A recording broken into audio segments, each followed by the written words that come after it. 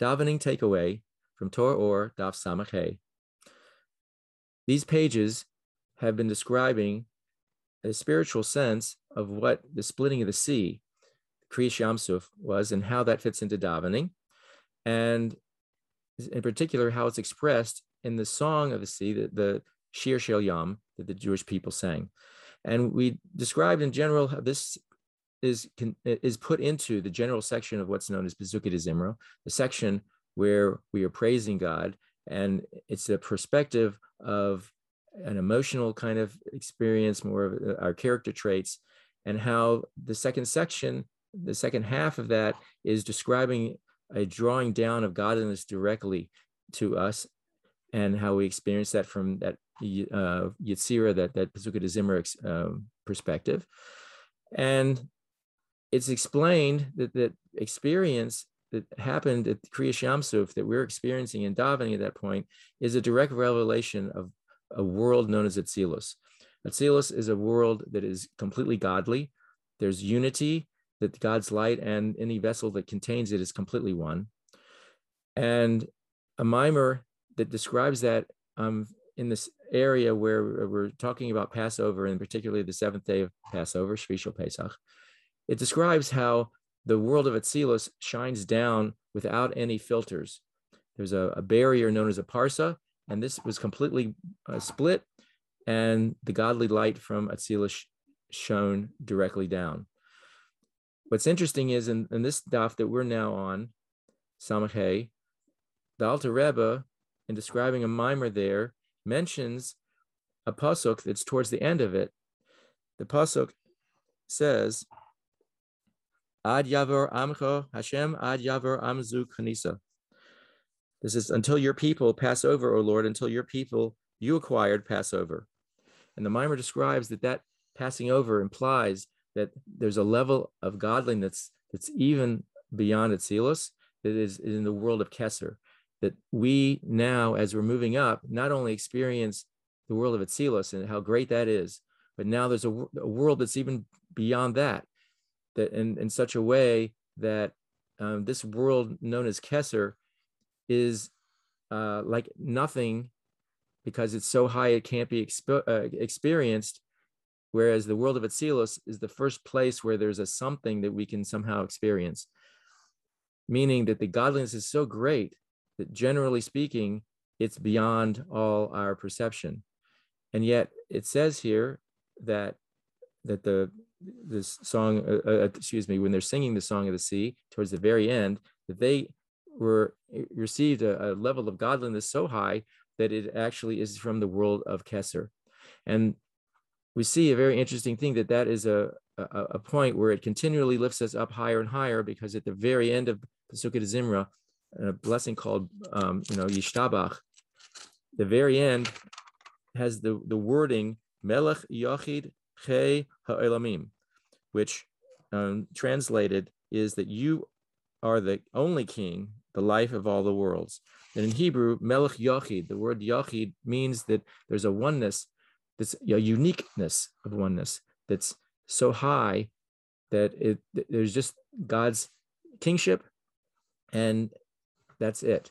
And in Chassidus, it describes that Melech Yochid is actually what's known as Malchus de Ein Sof, the kingship of infinity, which is a level that's even before what's known as the Tzimtzum Rishon, the first contraction, where the infinite light of godliness had to be, as it were, contracted and pulled away, so to speak, pulled away from consciousness, so that there would be a possibility of some sort of conscious reality, ultimately down to this physical world, because otherwise we would not be able to exist as a separate entity, because we would just essentially go poof, as it were, into the infinite light of God.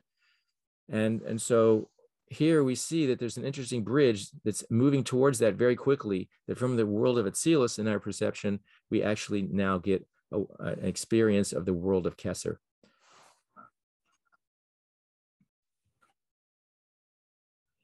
Davening takeaway, Torah or Daf Samach Hey. There's another section in this page, which is very fascinating. We know, and we've talked about in previous times, that when Hashem created all existent spiritual worlds, physical worlds, that he did it in such a way that there was just simply a glint of a light from the light that emanates from Hashem's essence, and known in Hebrew as ha'ara de ha'ara. It's just a little glint, and that's related to the aspect known as God's name, Shem. And Shem, the name, is related to a level called Malchus. And from Malchus itself, only really a glint comes from there that really illuminates and then brings into existence, all the worlds. There's the heavens and the earth. And we find that mentioned here in this aspect described in the Torah, or a pasuk that's found in the Pesukei de Zimra. This is in what's known as the Halalukas. Ashrei, starting it out, is number 1, and there are 6 of them. And it happens to correspond that as it goes up, 6 happens to be the number of midos, or character, the emotional traits, character traits, in the 10 spheros, and the world of Yetzirah is focusing on that primarily. And we find very interestingly that there are exactly 6 halalukas. The 4th one, going from below to above, because again we're going up the ladder, is the level of Tiferes. Tiferes is translated as beauty, and it's considered a place where there's a lot of blending of different aspects, and together that really reflects true beauty. Just like something, let's say when colors are mixed, one color can't be described as beautiful, but when there's more than one, many times in contrast, suddenly there is an aspect of beauty. So we see that Tiferes is reflected in the 4th Halaluka. In there, we see another expression, says, Yahalalu es Shem Hashem ki niskav shemei levadei hodei al eretz v'shamayim. That we see that let them praise the name of Hashem, for his name is sublimely transcendent. It is unto himself only its radiance is upon the earth and the heavens, which again reflects this aspect that God's name is elevated, and from that, really only the glint, the hodo, the hod, the splendor, the reflection, the glint actually creates and brings into existence all the heavens and earth. And so a very special meditation then to think about, because that particular Tehillim actually talks about praising God in all the aspects of heaven and all the aspects of earth, and in many ways then bringing all that together to recognize the tremendous beauty that God brought into existence.